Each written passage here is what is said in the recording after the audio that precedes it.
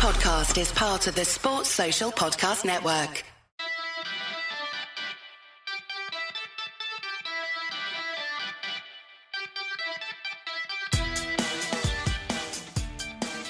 Well, as promised, the Coppa Italia is back, and that means we are back, guys. Somebody's got to cover it. Welcome to the Anglo-Italian pod. As always, my name is Rory. I'm joined by my very good friend Adam and a special guest, Francesco. Francesco, how are we doing, man? Hi, guys. I'm good. Thank you very much. Very honored to be on the pod. Very happy about the opportunity and looking forward to chat about football. Yes. Nice. Well, Adam, we need to actually get it out. I think there's like an elephant in the room, right? We need to get it out quickly and warn our listeners. Francesco is a Juventus fan, so we do have a Juventus fan on the pod, hopefully providing a bit of balance. How do you feel about it, Adam? We probably have to give that balance because we've been slating them for the last few pods, haven't we, to be fair? Maybe it's more because we dislike Allegri ball. That's what it is, Rory. We just hate Allegri ball. We like aesthetics, don't we? Possibly. So that's the problem. We're too... what couldn't I say, artistic about our football, but never mind. Yeah, we're just too snobby. That's what it is. I think we're too snobby. Most of the Juve fans will support you on that statement. It's not the most entertaining, but hey, this evening you got 4 goals. That's 4 more than most other matches, I think. That's not bad. Yeah. How are you feeling about the performance against Frosinone in general? It's a good performance. I think Allegri might be vivid about us scoring so many goals. I think that last time we won 6-1 against Salernitana, and his face at the end of the game was really annoyed, as if like we scored too many. How are we going to win 1-0 if we score all the goals now and people are going to think we play a good football? So but no, it's good to see the team playing well. Hat-trick for Milik, which is unexpected. It doesn't get a lot of time now, but at least it gives him some confidence. Ildid's scoring his 3rd goal since he started playing regularly, so it's nice. I mean, one of the few silver linings of the Allegri ball in the recent years is all the youngsters he's bringing through. So I think that at least we can give him credit for that. Yeah, no, I think you're absolutely spot on, and we'll get onto that later, I think, with youth players coming into Italy. So, Adam, what are we going to be talking about today what are we going to be talking about today? Well, it's the topic that both of us have wanted to cover, and that is the growth decree that has been removed as of midnight last year, technically, or this year. It depends which way you want to look at it, but it was a huge factor in terms of how Serie A is going to pan out, I suppose, for the rest of this period of the season. A lot of chairmen weren't happy by the decision. And obviously we've brought on Francesco to talk us through the impacts for Italy at a wider scape, I would say, but also Serie A. And I've kind of got a few topics that I think we need to discuss as well, because I think it's wider implications, for not just in Italy, but it's also the rest of Europe. Because if you think about the impacts of what Italy has done with this, in particular, this legislation, it's helped achieve that ability to purchase players that would be potentially on higher wages elsewhere. So I think this is the other aspect. The Premier Leagues are going to probably struggle with this impact of trying to shift players. So huge opportunity there. And obviously we've got to talk about the Coppa Italia. There's been some interesting matches, it's fair to say. Much better than the Carabao Cup semi-final first legs. Let's put it this way. So I think we'll give 5 minutes to the Carabao Cup and the rest to Coppa Italia for once. And then obviously we've got to do the previews of the weekends as well, Rory. And of course, we have a brand new quiz for the listeners to look forward to. So, guys, we're going to take a very quick break and we will come back after this. Enjoy the adverts.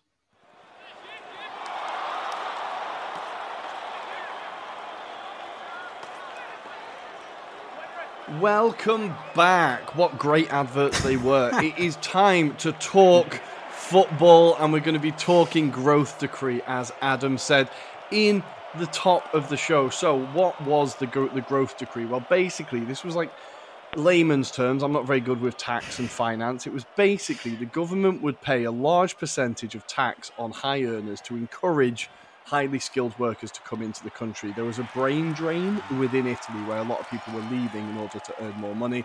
And it was something that kind of was left to counteract that, right? But with the new government, there's lots of things we can criticise them for. That's not for this podcast. But this government have decided that they are going to remove the growth decree. And Francesco, how did you first feel about this story when it came out? Do you think, if we look away from football, do you think it's a good thing for the country as a whole before we focus on football?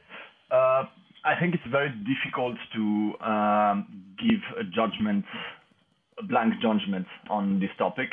It's kind of opening a Pandora box regarding the whole economy of Italy and how the country is going. I personally don't think it's the smartest move. Has a difficulty in retaining talent, as you say, especially young people. So you're basically removing the one incentive that people had to come back. And so, yeah, I don't think it's a really smart decision and thought through. So we'll see on the long term how it will impact the whole economy in Italy. Mm-hmm. And it's come at a kind of bad, well, is there ever a good time? But it seems to have come at a bad time, Adam, because it feels like Serie A was really growing, right? Serie A, we've been talking about for a long time, second best league in Europe, basically, probably for the last 4 years, I would say. It's been the most competitive, the highest quality behind the Premier League. Of course, that will rattle some other Serie A podcasts that we know. But do you think this will... How do you think this will affect Serie A and the levels that it's able to achieve? Because we've really enjoyed the renaissance that we've seen. Yeah, I would say Serie A has blossomed over the last few seasons. Obviously, it was helped by last year. You saw the amount of Italian clubs in Europe and what they were able to display, and even prior to that, you sort of were excited about the league, even as a neutral, like you would clock on and you would look at the results and you go, something's going on in Serie A. There's so many goals right now. Italy was kind of known for being very ultra defensive when I was growing up, for example, and it was always kind of very tough to see kind of 3-3 results. And now you were getting these really large results and even surprises, smaller teams, outdoing themselves and really being competitive in the league. So it actually opened up a huge kind of opportunity in terms of the brand aspect for Serie A. And I suppose, with this growth decree kind of ruling, it's going to put that under jeopardy now. And I suppose there's a lot of question marks still going on about, those that are currently signed up. Is that going to last till the end of this season, or is it going to be any further, or is it to the end of their contracts, for example? That needs to be kind of looked into. Chairmen around Serie A clubs, they're really despairing at this decision. But there is kind of, I suppose, benefits as well that we have to talk about. So that sustainability aspect. You saw what La Liga did, for example, how they've tried to rebalance that power shift from the bigger clubs to the smaller clubs. And you've got a great example with Girona doing quite well. Could we see someone like Fiorentina now blossom, for example? The other aspects, I suppose, we've talked about it quite extensively, Rory, and you'll know quite well as well, is around Italian homegrown players. They've struggled.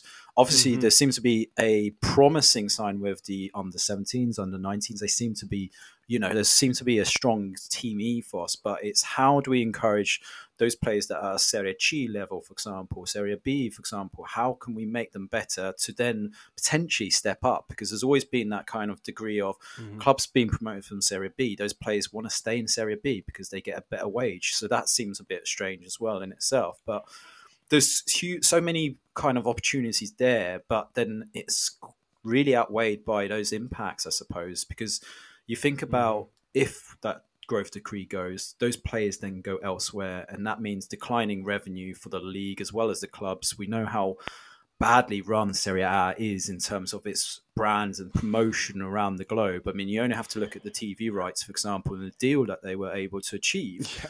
They should be doing more. And they've got a great product. Serie A is one of those leagues that people tune into.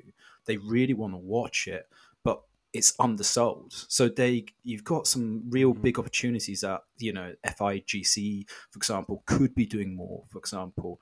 And obviously, I think, Rory, it's going to encourage more backers of the Super League. And that's the big thing. And it'll be interesting to see what Francesco's thoughts is around that as well, because Agnelli was a big advocate around that.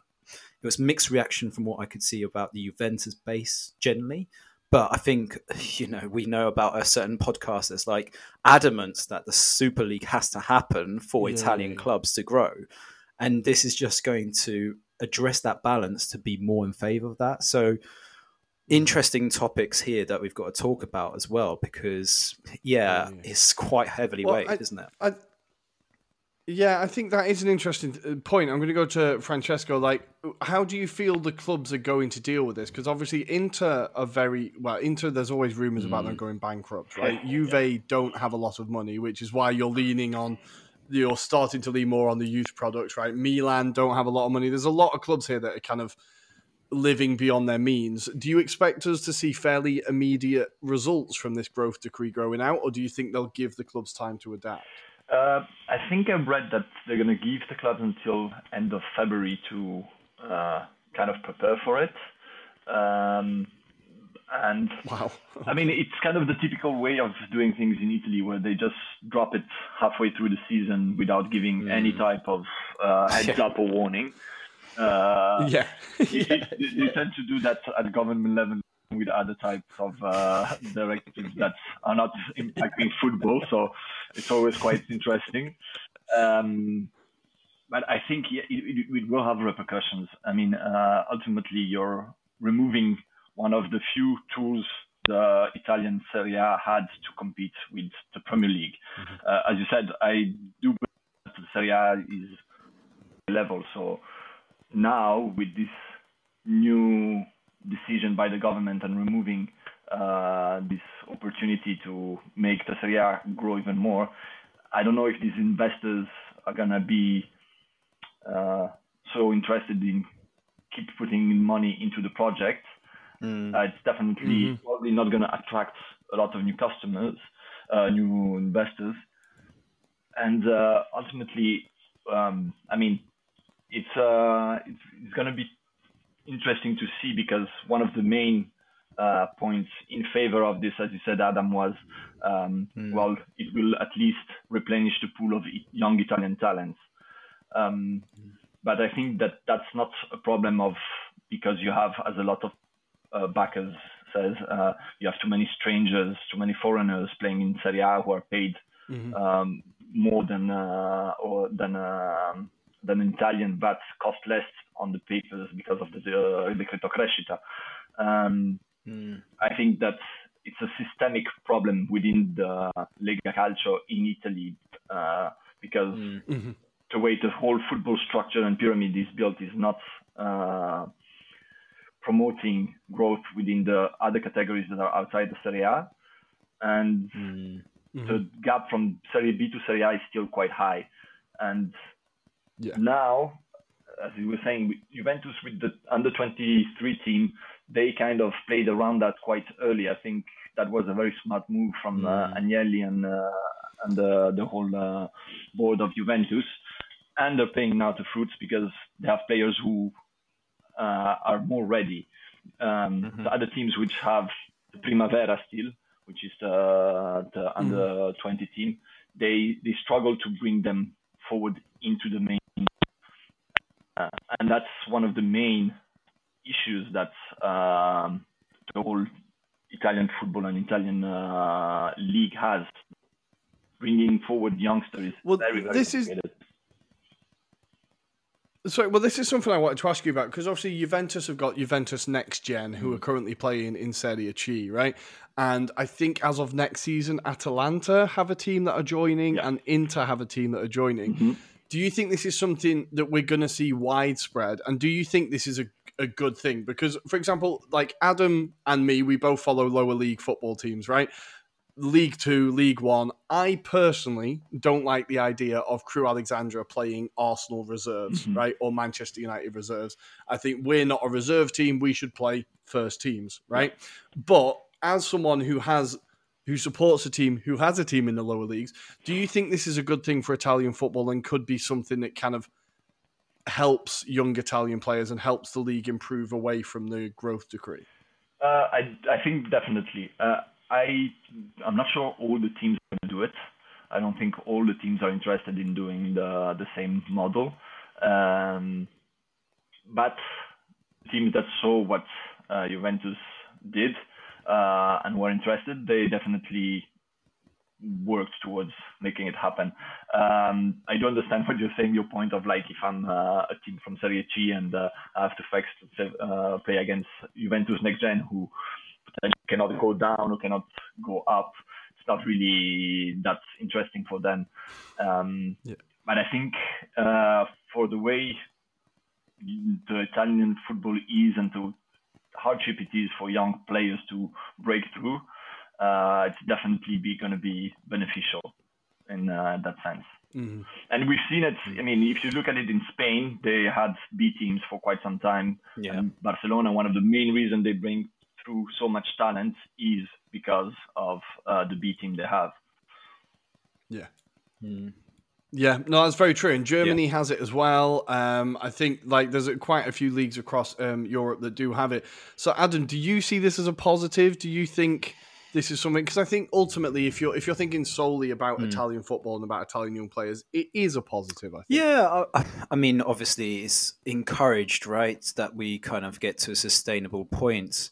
But I would allude to the point of that revenue that is lost from these players that are going to be affected by the growth decree. You know, how is the league going to be what it used to be in the 90s, for example? I mean, even then, I think this was the thing that I always took from one of the interviews. I think it was Paolo Maldini said, you know, even though there was a limit in terms of the internationals, as an Italian, you had to make sure you were at that level as well to be part of the squad, right? You wanted to ensure that you were part of the squad. So I do feel that that kind of influence will be missed if, you know, the growth decree is removed, and it feels like that's going to happen regardless. And, you know, there doesn't seem to be kind of a plan B. You know, there could have been something else thought about this kind of, maybe this taxation. What could have been done to encourage maybe the arts or the entertainment, as we would call it, for example? How can we make sure that we're getting that talent, still being part or paying into Italian society, for example, but still being part of what we want to grow ultimately? And I think it's, you know, we've talked a lot about how Serie A doesn't really sell itself really well already, but this is a huge opportunity that I think they didn't anticipate to happen straight away. And, you know, just as an example of the impacts, like Inter Milan's kind of wage bill is at 44.7 million with the decree, but now they'd have to pay 59.6 million. So it's a huge jump in terms of that revenue that they have to somehow, and this is not just Inter Milan. You think about Milan, Roma is going to be a good example, because Claudio Lotito has basically said, look, Roma are dead now because they had to pay for Jose, they had to pay for Lukaku, and now they're not going to have those. That Dybala contract is going to be huge. Yeah, like it's. I'm surprised Juventus still haven't gone in there with a bid, but getting back on the tube. There was the rumours. I'm surprised people in Europe haven't actually clocked on to these contracts as well. But I suspect it may be one that will, as January goes on, we might see some moves or things happen. Well, he has a release fee that is just for teams outside Italy. From what I've read, it is for teams outside of Italy, but also there is the opportunity for the likes of Juventus to go in there, but it has to be agreed by Roma. So this is where they have to sweet talk Roma and say, you're short of some money, let's pay you a little bit extra maybe on the side, and then release Dybala to us. Well, it'll be interesting because Dybala had his issues with the old board, didn't he? Not necessarily the current board. So we'll see. But back to the topic, I think this is going to be one of those that maybe Serie A regrets really right now if the growth decree does get pushed through now. Yeah, it feels like a real shame because, as we said, there is a renaissance in Serie A, and people are really like, I know Well, I always measure it like when I go home, my mates talk to me about Serie A. Now, for English people to talk about a foreign league never happens. We don't pay attention to foreign things. But for my friends to turn around and be like, oh, I tell you what, Fiorentina are decent or Roma are looking good. Like, it's genuinely generating interest outside the country. So it's a shame to see this. But Adam, you said you were looking for positives. Did you manage to find any other positives? Not off the top of my head, but I mean, I suppose the big one is that sustainability piece, which is encouraging teams like your Empoli's, for example, etc., to grow. And it's interesting. We've seen the likes of Sassuolo, for example, use a model where they've brought in talents from Italy and maybe abroad to a lesser degree, but they've basically coached them up and then sold them off as a profit. So I think that's the aspect that I think is going to be encouraged with the clubs, because for them to compete with the likes of Milan, etc., they need revenue, right? They need big revenues to come through the door. And I think that's where it's helped with the likes of Fratesi, Locatelli, for example, Scamacca. Those sales probably cemented their future going forward. And I think it'll be interesting to see how that kind of develops going forward, because there's always one or two talents across those lower reaching teams. So, for example, Empoli have Tommaso Baldanzi, who I'll be interested to see where his future is. For example, we saw Paresi, for example, leave Empoli for Fiorentina as well. That was another one. Empoli is another example of that kind of club. And we've looked at the success of Bologna this season. They're a good example where they've bought in players, trained them up, and then they sell them on at a profit as well. So I think that's the element that you can kind of say growth decree will benefit. But the problem is when you've got clubs like Juventus, Inter, Milan, they've got bigger kind of crowds coming to watch their games. That's how they make the revenue. For example, sponsorship is bigger for those clubs as well. So it's going to be harder.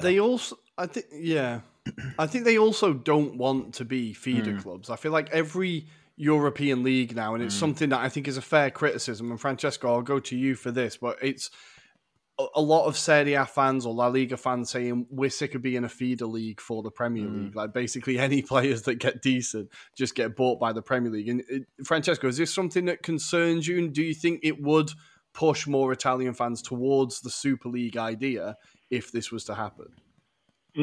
That's a tricky question. The Super League is a whole new and other topic, which I actually remember listening to you guys talk about it. To me, the Super League is something that was a good idea, very poorly applied and presented, especially in the first occurrence it appeared, where the clubs just all of a sudden from one day to another came around and say like, okay, we're going to leave the leagues and leave the UEFA and do our own thing. But the idea behind it was a good one. Was a good one because FIFA and UEFA have way too much power, and it was quite clear that they were using that power as a monopoly. I always think that if you call yourself the regulators, then you either make the rules or make business. If you make, it becomes a bit tricky to understand where the limits are, and you're working, if you're doing anything that's a bit more for your own benefit. I don't think in Italy people are going to be so much pro Super League, mainly because we tend to like the Serie A, we tend to like the teams who are playing in it, and supporters of the teams in Italy, they're very attached to their teams and of all the different derbies that are in Italy. There's a lot of rivalries between a lot of teams. If you think in Tuscany, there's a team in every city, and they play each other almost every weekend. Same with the north of Italy. You have the derby with Inter. You have the derby with Torino. There's the one with like Milan. There's a lot of these big games where people are excited about it. They're always excited to play against big teams outside of Italy. But if the Super League happens and they end up playing with teams that maybe have not less appeal, but it becomes too much of a regularity. I don't know if the fans are going to be so excited about it in a certain way. So it's a very difficult topic to think about. I think the decreto crescita, the impact it will have on the Italian team is they might have more talent poached from them, as you were saying. I know that a lot of people think that we're feeder teams for the Premier League because Bournemouth can come in and have of Juventus. So of course, then they're going to be like a bit questioning why a player rather than Juventus is going to go for a bottom of the table team in the Premier League. But then again, I go back to what I said before. This addresses more the systemic problem of the Serie A and the whole pyramid of football in Italy. Because if we want to catch up, we need to change the way the whole structure is and the way we approach football. And I think that, as you said, Adam, before the football, the TV rights. I mean, now we had a deal that's not that great, but with the previous deal, it was impossible to understand where you were supposed to watch a game. You had to have 3 different memberships, subscriptions to be able to watch all of the games if you wanted to. And the Champions League was even a different one. So, yeah. It's a bit... we'll see. I don't think the Super League is going to be something that's going to entice so much the Italian fans. Probably mainly also because it was pushed by Juventus, and if you're not a Juventus fan, everybody else hates Juventus. So I think just because of that, probably they won't really be supporting it. That's a very fair point. If you want to get Italians to not do something, just tell them Juventus want to do it, and 90% of the country will go, "No, we're okay. We don't want to do it. We don't want to do it." That's a very fair point.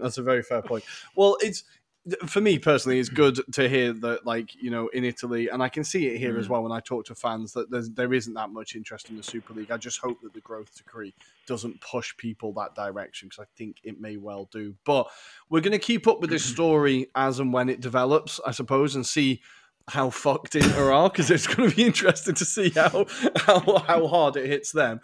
But for now, we're going to take a very quick break.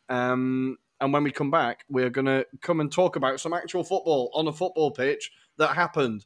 Balls were kicked, goals were scored, some. We will see you on the other side. Hi, I'm Phil Brown, and you're listening to the Anglo-Italian podcast. Welcome back. All right, it is time to talk about everyone's favourite energy drink, Carabao. Let's talk about the Carabao Cup, and it's been thrilling. It was goal a minute as... Well, let's start with the interesting one. Middlesbrough 1, Chelsea 0. As things continue to get worse for Chelsea, I saw a great tweet this week, which was Chelsea could have spent 250 million on Kim Min-jae, 250 million on Osimhen, 250 million on Joshua Kimmich, and 250 million on any other centre-back, and it would have been better spent than the billion they have currently spent. Every time they play, there's a player, I've no idea who they are. This time it was Archie who came on at the end. No idea who that lad is. Yes. He did all right for the 5 minutes he was on, but overall, Chelsea were pretty terrible. It felt like, you know, when a team's just passing in that U shape, it just kind of really doesn't go anywhere. They're just passing it from left back to centre back to centre back to right back, and just for 90 minutes. Sorry, exactly. Yeah, you know it well. But Adam, for Chelsea, is this the most predictable result ever? Before the game, I was like, Middlesbrough are definitely winning this. It's predictable in a sense that you knew they wouldn't do well in one of the legs, I would say. And you could see to a degree that he was kind of trying to compact the midfield. What was a bit strange was having Cole Palmer up front, who's more of an attacking midfielder. So it's the equivalent of, say, putting Locatelli up front. It just doesn't make any sense, really. It just, why would you do that? Especially when you've got a striker on the bench called Armando Broja. Okay, he's not got the full fitness, but you'd rather someone that is natural to that position. And Cole Palmer had a good game, I would say.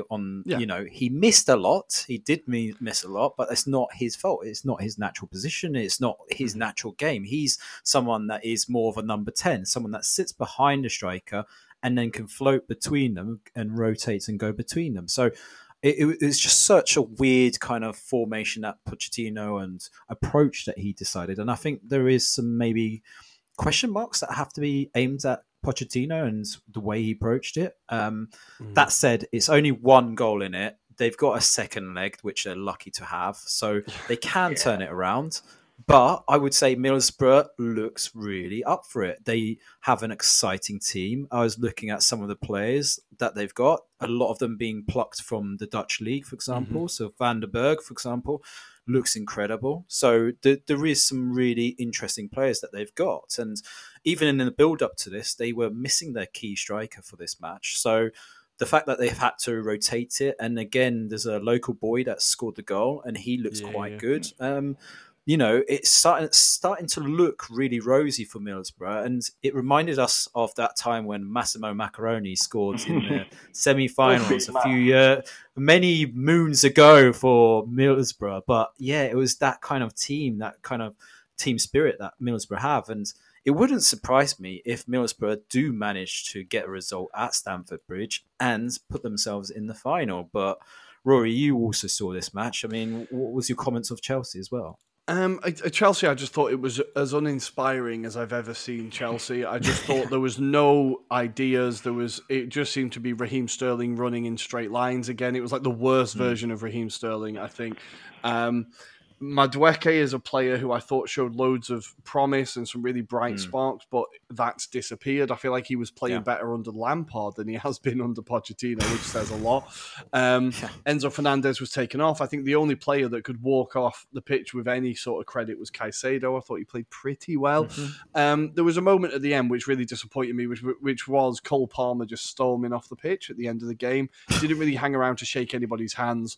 I just felt a bit like, oh, come on, mate. Like, are you starting to believe your own hype a little bit? I thought that was a little bit disappointing. But for Middlesbrough, Jones on the wing is a player that every time I've seen him play looks super exciting. I think he got man of the match as well, but he created the most chances. He was a constant threat. The Levi Colwill looked very ordinary against him. I thought he managed to beat him a few times. And the other player that really stood out for me as well was Hackney. And obviously he got the goal, but he's now obviously being linked to moves like Tottenham and I think Brighton were linked with him and maybe Palace. I can't remember. But he's a midfielder that's been getting quite a bit of attention in the Championship this year. And I thought he was really good, not just his goal, but he played very well in general. But I think the other point here is Michael Carrick. It's quite funny, I think, that the midfielders Lampard and Gerrard were massively overhyped and have been crap managers, and Michael Carrick underrated and is incredible, much like his playing career. I feel like he didn't get anywhere near the amount of credit as Lampard and Gerrard did, but he was equally as good as them. But it's great to see him doing a very good job as a manager. Now, obviously, I've got a friend, Colin, shout out Colin, who is a Middlesbrough fan. And he said it was really difficult with Carrick because they'll just go on a massive run of like losing 7 games. But then they'll go unbeaten for 10.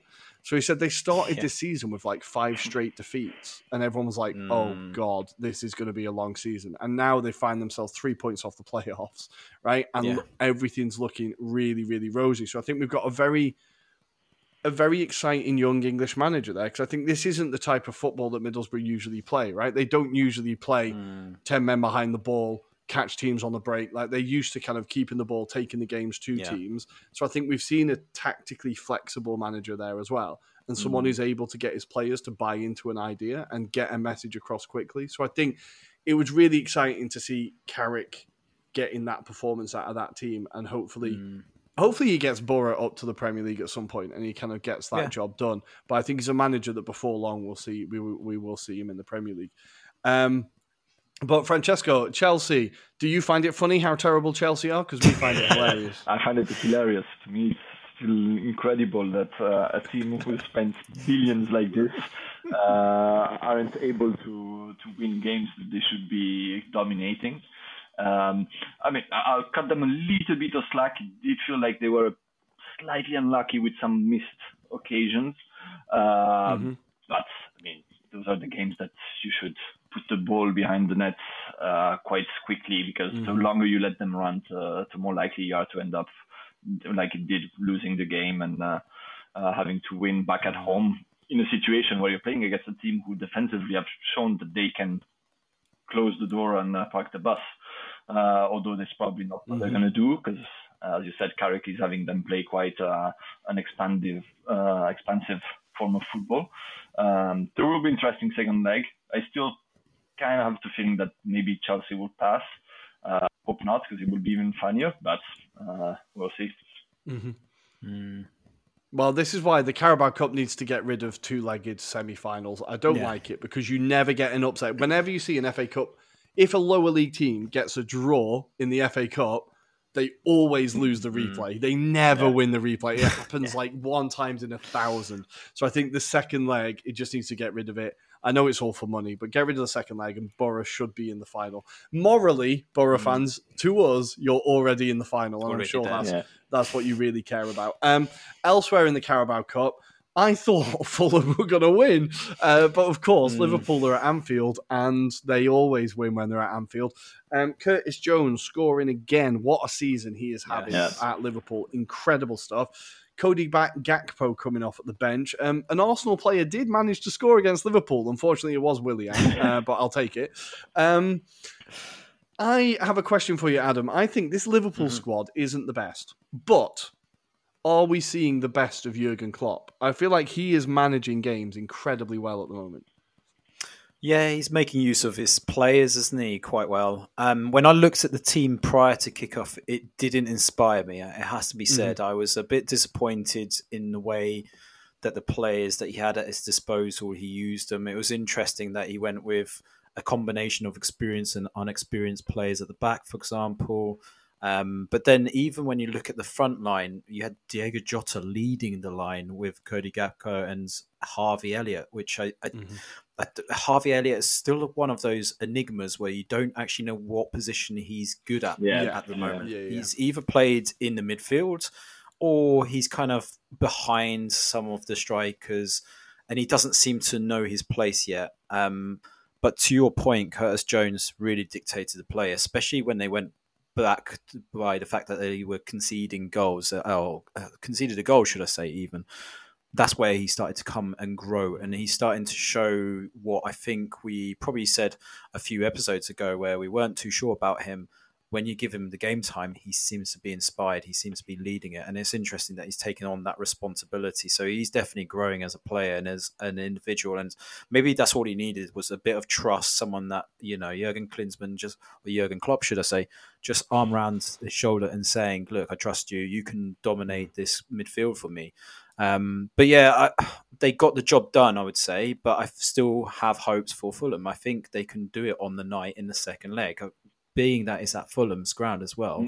The fans will be there. If you can beat Arsenal at home, you can beat anyone at home, right? You can't. If you can beat the mighty Arsenal, then you should be able to beat Liverpool at home. So there is still hope. There's still hope for Fulham. But Francesco, can you see Liverpool winning a few things this year? We've been talking about how they're quietly going about their business and they could pick up quite a few trophies. I have the feeling Liverpool have been kind of underrated in the beginning of the season and the first half of the league, and now people are starting to realize that actually they're playing quite well. That Klopp, as Adam was saying, is managing the games very smartly. And I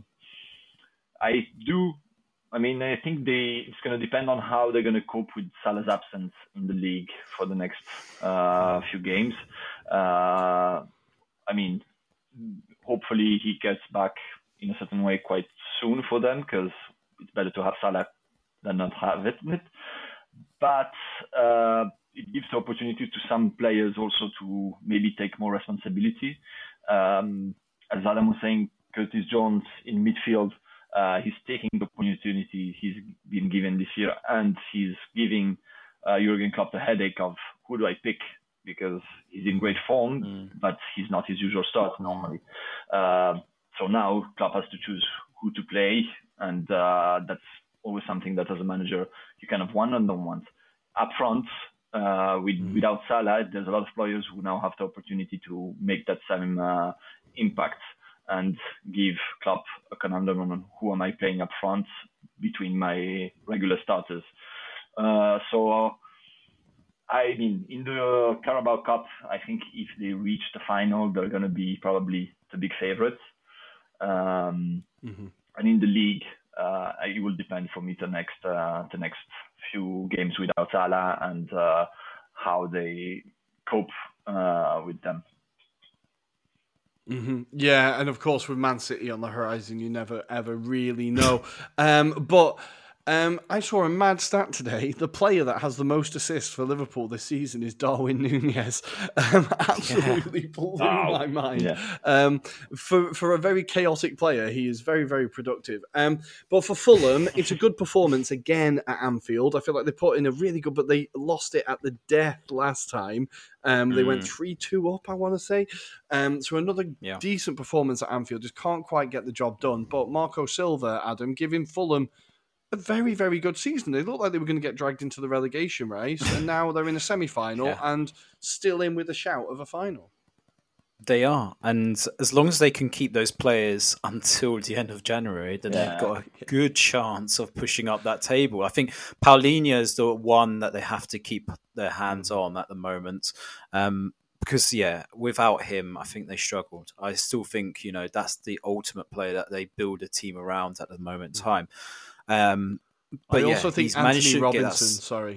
I was going to say, he's another one that's, I think, on the lips of a lot of teams at the moment because of what he's displayed this season. It'd be nice to see what he does consistently going forward. I think that's the only thing. But again, Marco Silva's done wonders when you consider the backdrop of Mitrovic left. There was a bit of a cloud over Fulham's kind of shoulders. I don't know where they were going with, for example, Raul Jimenez, for example, when they brought him in. I didn't know whether that was a right move, but look, he started to score as well. And it was interesting through that little burst of form that you saw lots of players like Alex Iwobi, for example, contributing. You saw Alex Wilson for...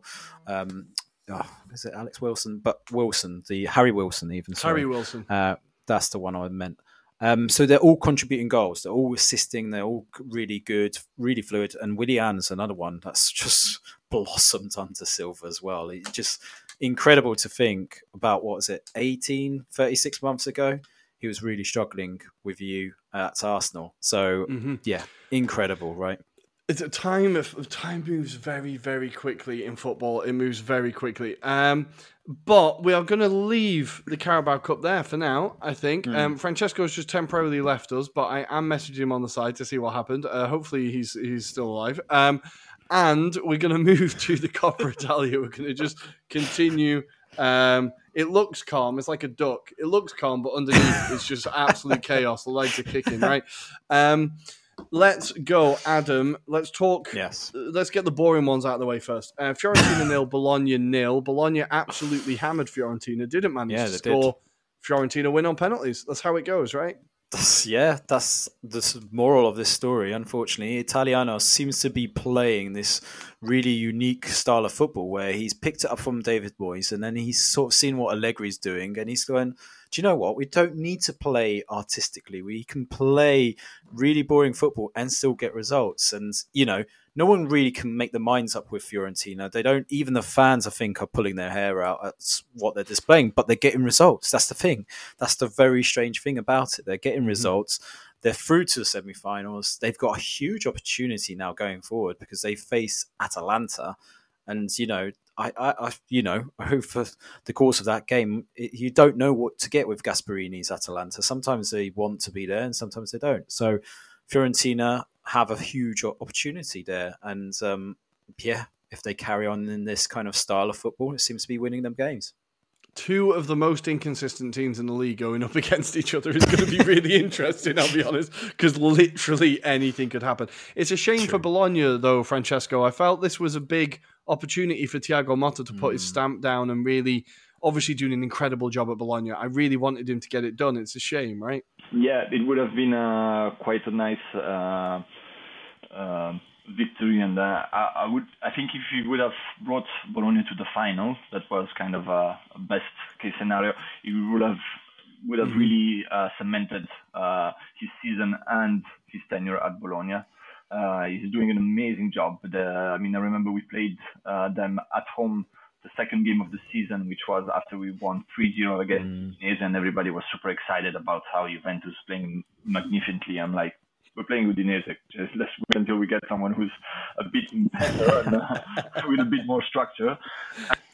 Fair enough, we played against Bologna with a team and a coach who know what he's doing, and we drew 1-1. And very, very lucky not to lose the game.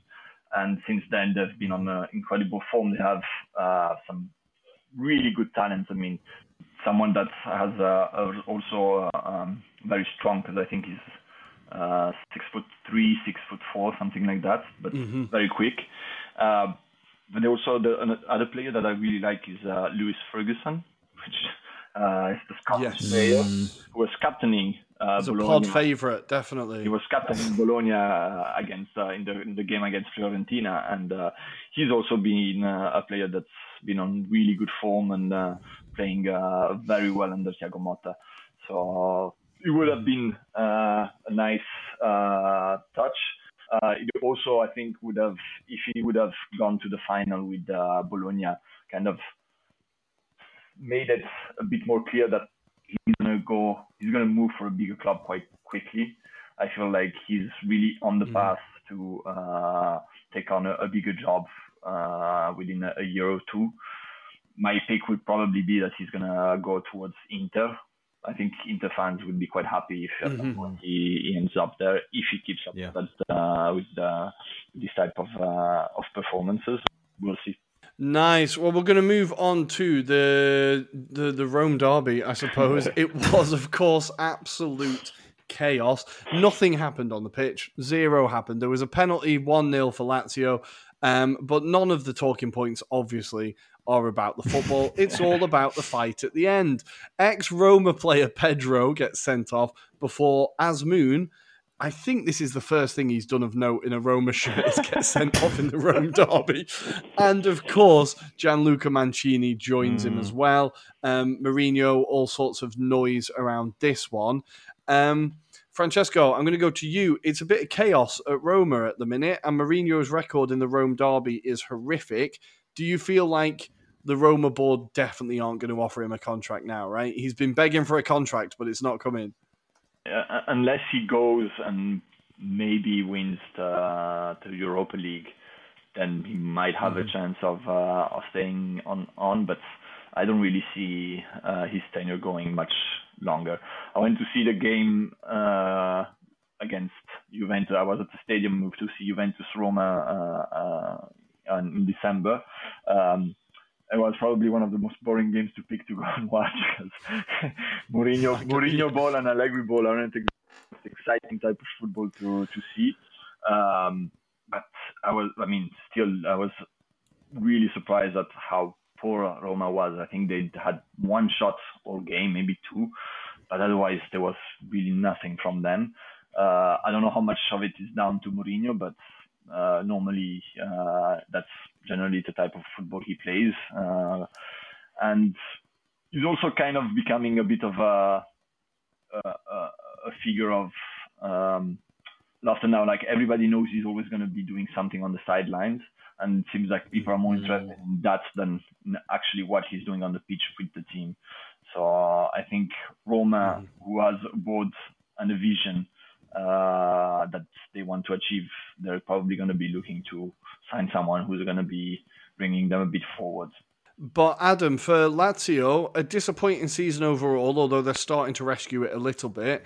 Does this cup run give Sarri a bit of optimism, the team a bit of a kick in the right direction? It's got to be better than nothing, right? At this stage with Lazio in particular. I think obviously they've disappointed this season, and I think they've missed Sergej Milinkovic-Savic in particular. We've highlighted the fact that his contribution alone has meant there's been fewer goals from midfield and few assists. So it has been a consolidation season, and I suppose when we saw what they delivered last season, we were hoping to see the same again. I was certainly one of those optimists thinking in the Champions League, they may be the underdogs, someone that would go very far in the competition, especially with Sarri and his credentials of playing football, for example. But I think obviously we know the reasons. Lotito doesn't want to spend money, or at least he doesn't want to spend the type of money that Sarri wants on certain players to be brought into the club. They were linked with Piotr Zielinski in the summer, and they're the type of caliber of players I think Lazio can't expand to. And it's been interesting to see that kind of debate on the sidelines where Lotito's making these casual remarks in the kind of aftermath of games or before games, and Lotito's saying, well, if he has an issue, he can leave, right? So this is just so fascinating to see that, as well as then seeing them do so well in the Coppa Italia. So it will be very interesting. It sets up an interesting tie, doesn't it? Because it sets it up against his previous employer in Juventus as well. So this is going to be a fascinating match. But I still fancy Allegri and Juventus for this one. I'm going to go to Francesco. How do you feel ahead of a semi-final against Lazio? You'd be happy if you won the Coppa Italia, right? I feel like it's always undervalued in Italy. Yeah, I mean, it's always a trophy. We have a good record against Lazio. And although they always somehow manage, especially since Sarri has been there, to give us some troubles, I think Lazio this season, as you said, Adam, they're really missing Milinkovic-Savic. I think it's a huge loss. I was quite shocked when he decided to go south to Saudi Arabia, because he was a player that I was rating to go to any big club in Europe. And for someone who really hasn't won much in terms of trophies, to decide to go in a league just for money, it's a bit of an odd choice. I think they also this year missed Immobile performing at top. I think that has impacted them a lot, even though he's maybe not a striker that you can rate that high, especially outside of the Serie A. In the Serie A, he's someone who scores quite consistently, and this year is for them. But I mean, the Roma derby was just very, very entertaining to watch. As usual, not the football, but everything else. And the game against the semi-final, we'll see. I mean, if we're playing like we've played so far in the Coppa Italia, we might do quite well, because we scored 10 goals in 10 games, which is probably more than we score in a month in. Yeah, well, obviously the players are really up for it. They must be really up for it. But let's move on to Milan taking on Atalanta. Atalanta getting a massive win at the San Siro. Leao getting a goal, but I still think the performance was summed up by the moment he just completely fell on his arse when he was running into the box. I think it kind of sums up his season a little bit. Leao is having a season to forget. But Adam, you saw this game. Milan 1, Atalanta 2. Coop Miners, he can't stop scoring. What did you take from this game? The Atalanta were up for it. That's what I can say. I mean, it was helped by, to a degree, when you look at the team that Milan put out, that they were trying to rotate players, right? And again, Theo Hernandez was playing in the centre-back position, for example. Musa came back into the squad. They're still kind of trying to find that harmony up in the final third as well, because although Pulisic has been doing quite well, Loftus-Cheek has hot and cold games as well again. And, it's just that balance, Reinders is, again, very frustrating. So, again, from that point of view, it was inconsistent from a Milan perspective. But, it only took 90 seconds after Leao gave the lead that, Atalanta got back themselves into the game through Cop Miners, good ball into the box, and Cop Miners really delivers in that respect. And then they get, obviously, a penalty through VAR. Miranchuk is tripped in the box, and obviously Cop Miners then takes it. So really solid performance. Carnesecchi in the Atalanta goal didn't have too much, really, I have to say. He didn't have too much thrown at him. So, great result for Atalanta. Puts them within a shot of winning this competition as well. And like you say, we've got two of the most inconsistent teams in Fiorentina and Atalanta in the next leg. So it could be anyone that goes through in that match. But I still fancy Fiorentina, Rory. But Atalanta, great performance. And I just have to very quickly say, I always enjoy seeing Seja Kolasinac still playing football. I always forget he's at Atalanta, and I'm like, there he is. My guy, Kolasinac, still getting that money. Fair play. So always good to see that. And the last game, as we kind of said at the top, Juventus 4, Frosinone 0. I don't know where the 3 was coming from. Milik with a hat-trick. I was thinking ahead of myself. And Kenan Yildiz getting the goal. Now, Francesco, for our viewers who might not have seen too much of Yildiz, how excited are you about him? There's a lot of people talking about him. I am very excited about him. I think he's a really exciting talent. He's shown that he's up to play. And when I went to see the Juve game against Roma, he was one of the few players who you would see pick up the ball and look for the goal. He was attacking the player. He's not afraid to try to dribble players, which in Allegri's team is a rarity. So definitely someone that I'm excited about. And him with Vlahovic could be quite an exciting duo to see play. Very nice. We'll have to keep an eye on him and just hope that Allegri doesn't play him at left back like he does with every other attacking player. But guys, we're going to leave the Coppa Italia there for now. We're going to leave the cup action behind. We're going to take a very quick break and we're going to come back with our weekend previews. See you there.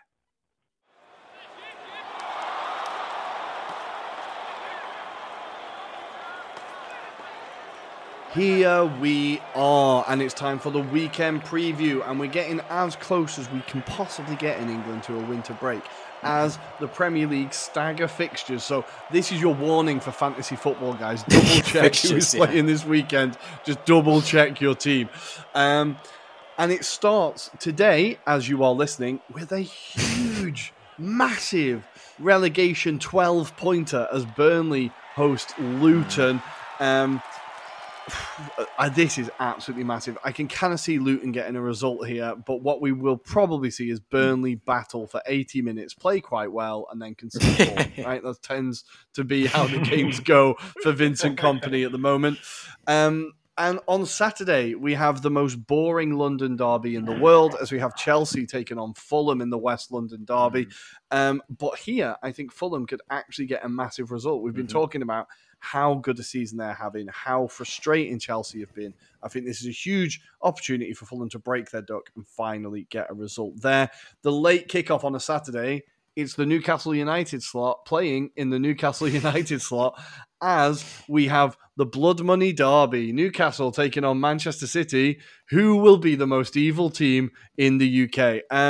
Adam, do you think Newcastle can do Liverpool and Arsenal a favour? Possibly. I still think, though, we're going to see the rampaging Man City get back into it, especially with Kevin De Bruyne having his little fixture back the other week. So I think we will see him surface in this match.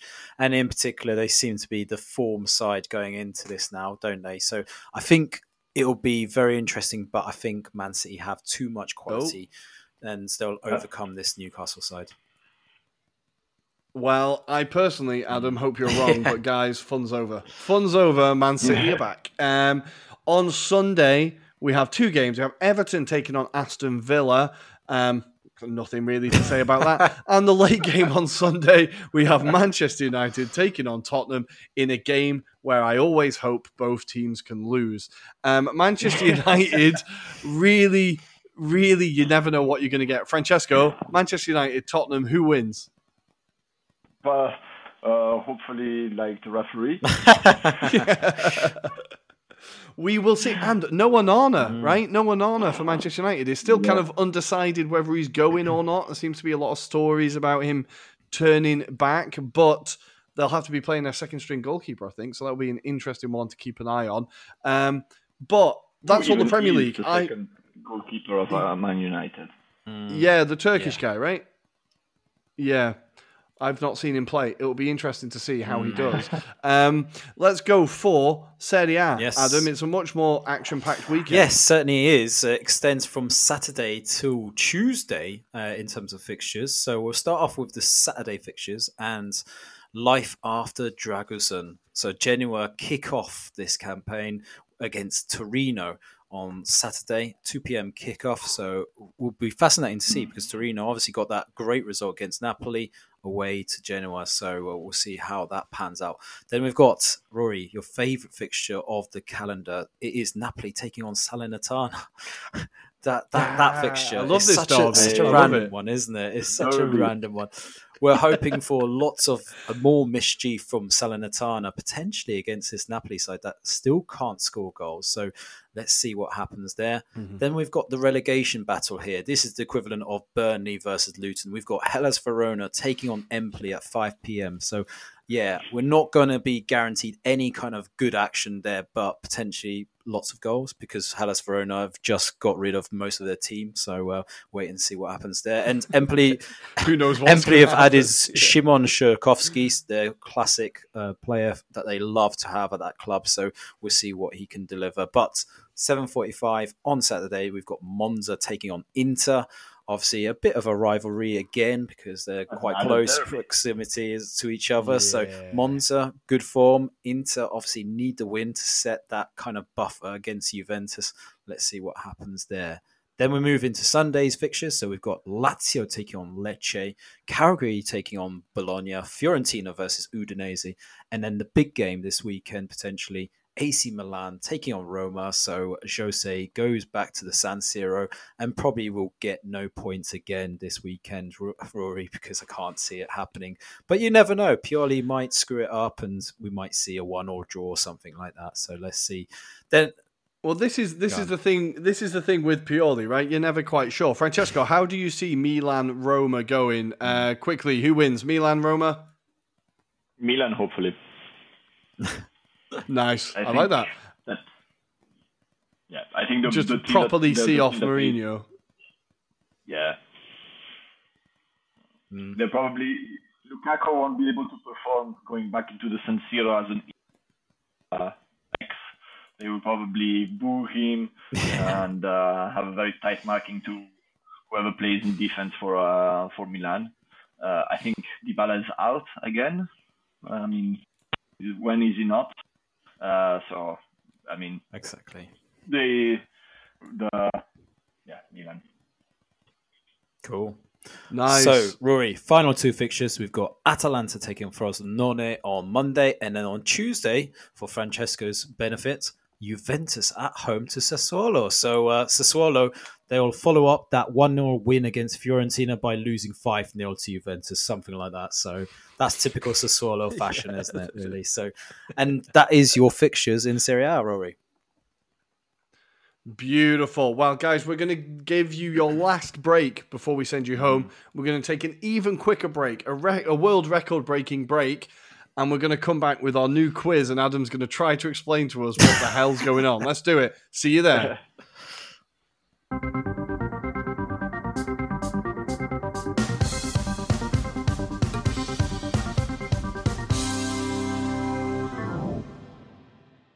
Welcome back. New year, new us, listeners, and that means a new game. And we are going to be playing. Adam, do you want to take us through it? It is called Tiki Taka Toe. Quickly, let's explain to the listeners how it works. So, for those that are going to be potentially watching this on YouTube, basically you have two lines, one horizontal, one vertical, and basically we have to marry those two up to combine it with a player that has played for both of those clubs. So we've got a good example here. For example, if I'm going to use a current example, Rory, so a Milan player that is a Serbian international. So I would say, I'm not going to say it because it will spoil it, right? But there is someone there. So, but basically you have to go down to make sure that you can draw a line essentially with your winning combination. So obviously if you do guess a player and incorrectly guess, that means it gives advantage to your opponent. So yeah, I'll leave at that point. Hopefully those that are listening will enjoy this, and I probably would say just get onto YouTube and you can see it properly. But otherwise, Rory, I'll leave it in your capable hands. I'm going to let Francesco, you're the guest, so I'm going to let you play the first square. You can decide where to go, okay? Just say what the two teams are and the player you would like. So I will go with Milan and Serbia. So the center one. And I will go with Jovic. Yeah, good one. Luka Jovic. I don't know if that Euros one means they've played in the Euros or they've won the Euros. If it's played in the Euros, I think I've got one. Sorry?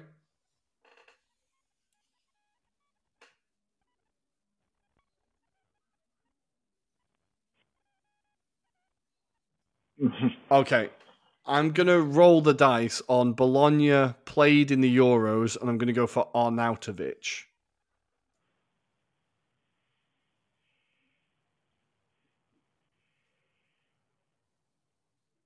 Oh, player who won the Euros at Bologna. I have no idea. Francesco. Oh, my God. It's going to be a tricky one. I'm going to go Milan and won the Euros. And I'm going to go with Florenzi. Ooh, that's a great shout.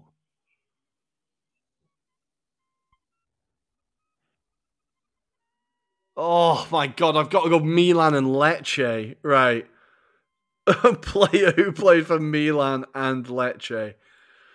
A player who played for Milan and Lecce. I'm going to edit this gap to make me look much more intelligent. I don't know if I can come up with one. I don't know a player who's played for Milan and Lecce, so I'm going to bank on Francesco also not knowing a player who's played for Milan and Lecce.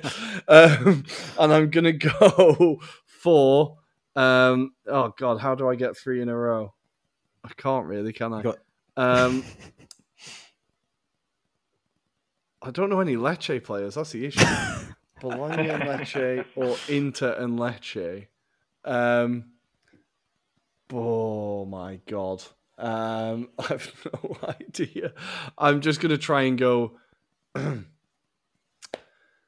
but Inter and Serbia, Stankovic. Yep. I've not honestly no idea. An correct answer from my point of view. Stankovic, Dejan. Just so I've got something on the board. There we go. Because otherwise it's embarrassing. Right, Francesco. So I'm going to try to Milan and Lecce because I think I remember someone, but I'm really not sure. And I think Gabriel, who's a goalkeeper who was from Milan unknown to... Yeah. And he has completed it. He's won. Oh, that is fair play. Fair play. Absolutely. The second Lecce came out, I was like, I am fucked. I have no idea. Well, congratulations, Francesco. You're the first winner of our brand new quiz, Tiki Taka Toe.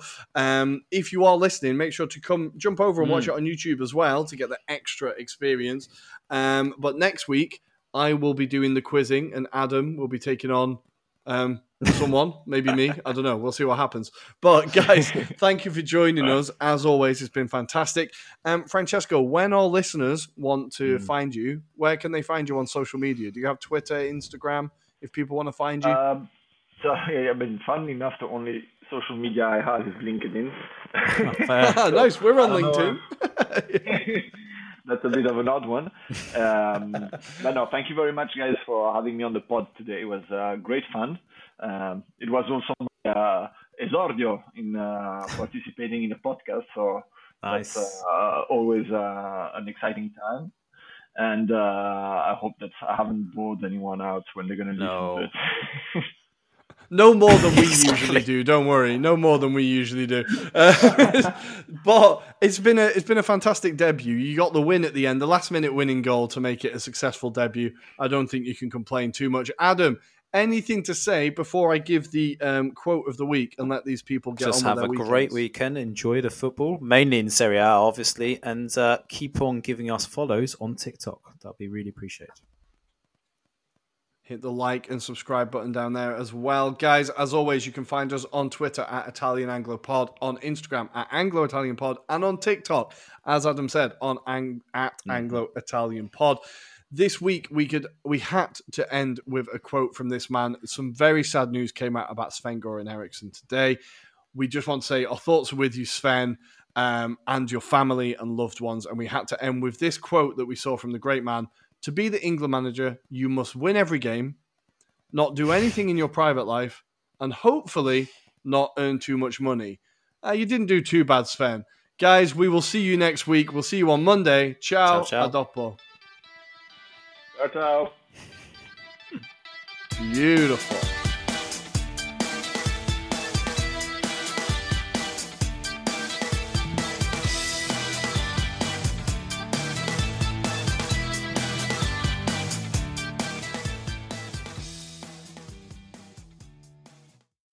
Sports Social Podcast Network.